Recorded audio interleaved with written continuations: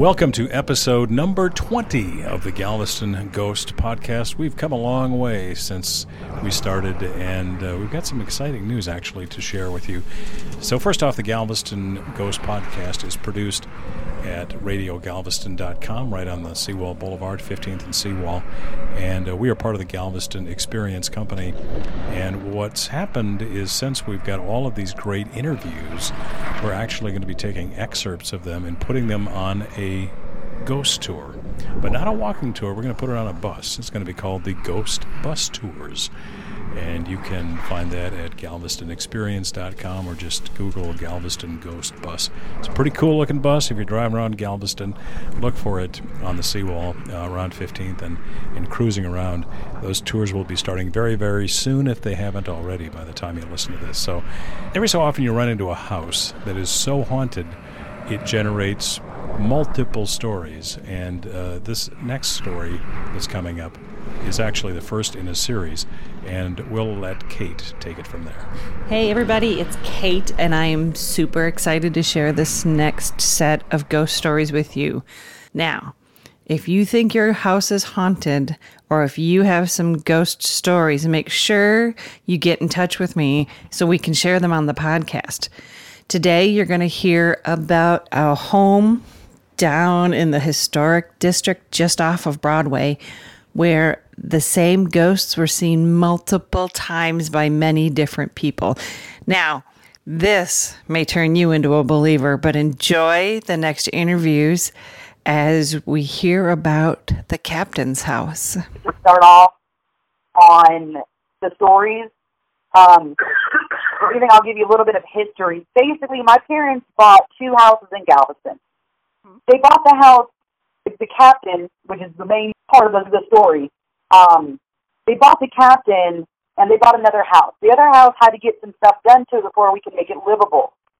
So we were staying in the captain for, it was like maybe 6 to 9 months before we moved to the other house. Yeah, that was a partial 1800 storm survivor.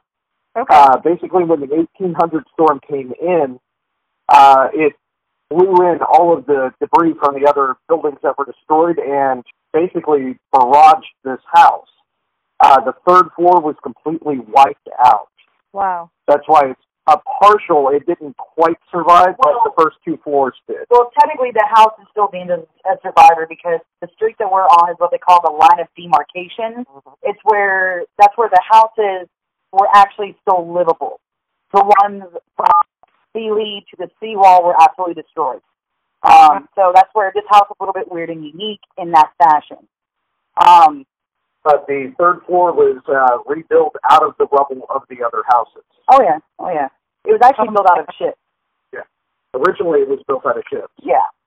So the first time anything ever happened in the house happened to me when I was in the house.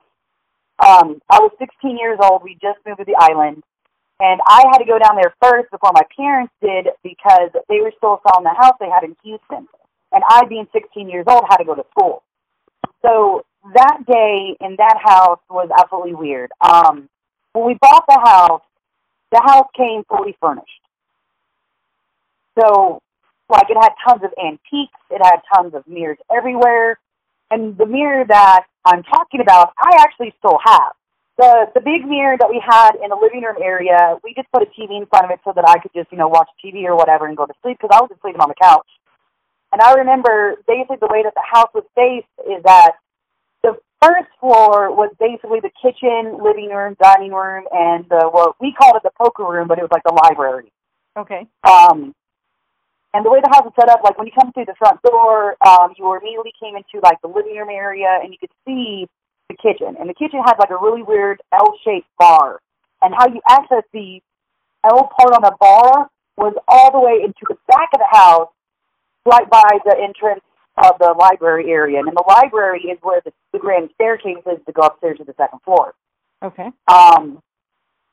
I was sitting in front of this mirror with a TV in front of it, and the mirror basically faced right down that hallway, or down like the L shape in the kitchen and stuff. Well, I see somebody basically walk out of the library area to the kitchen area, and it looked like he was just like, holding slats from like the side of the house. And I'm like, wait a minute. Nobody's supposed to be in the house. I'm supposed to be here alone. So I get up and turn around, and he's not there. But, before I could even get up to turn around, he turned sideways, and that's when I noticed the boards were going through him, and he wasn't carrying them. Oh. Yeah, I checked that house from top to bottom just to make sure that nobody was there, and nope, nobody was there. Nope. Even called my mom and asked her about it, too.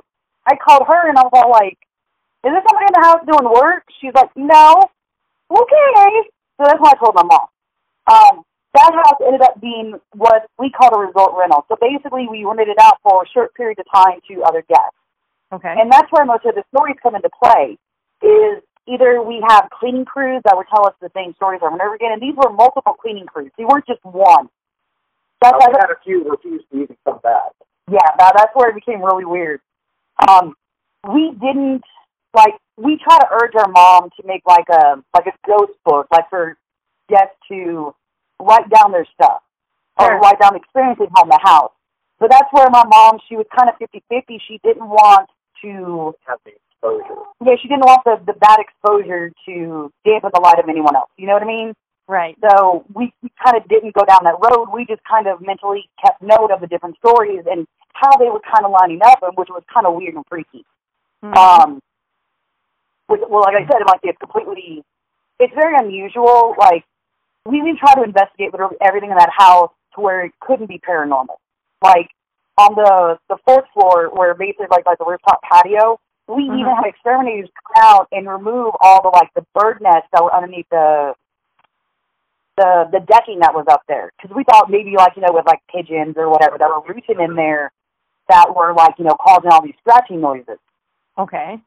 And still the same stories, still rung true even after we did that. I mean, they put up chicken wire and everything to make sure that the birds wouldn't come back. So, the stories that we've had are just completely there's no way that they're random. No way.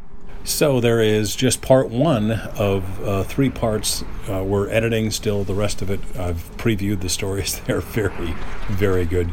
You'll definitely want to subscribe so you're notified when the next one drops, hopefully in just a few days here at the Galveston Ghost Podcast. You'll find us on all the major podcast platforms and also at the podcast page of the Galveston Experience website, which is galvestonexperience.com.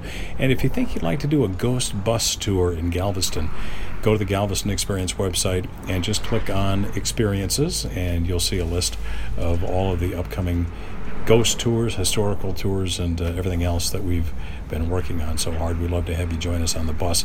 And if not, we definitely hope you'll join us right here next time for episode 21 of the Galveston Ghost Podcast.